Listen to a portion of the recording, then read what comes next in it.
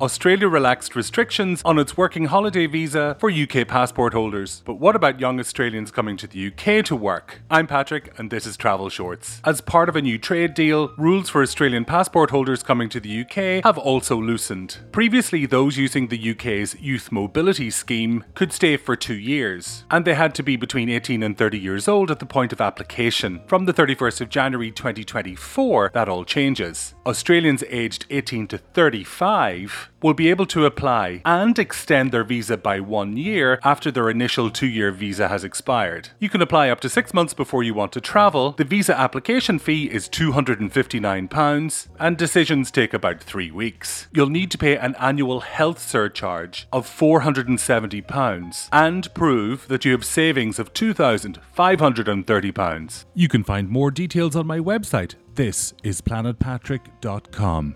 Thanks for joining me for this Travel Short special from Planet Patrick.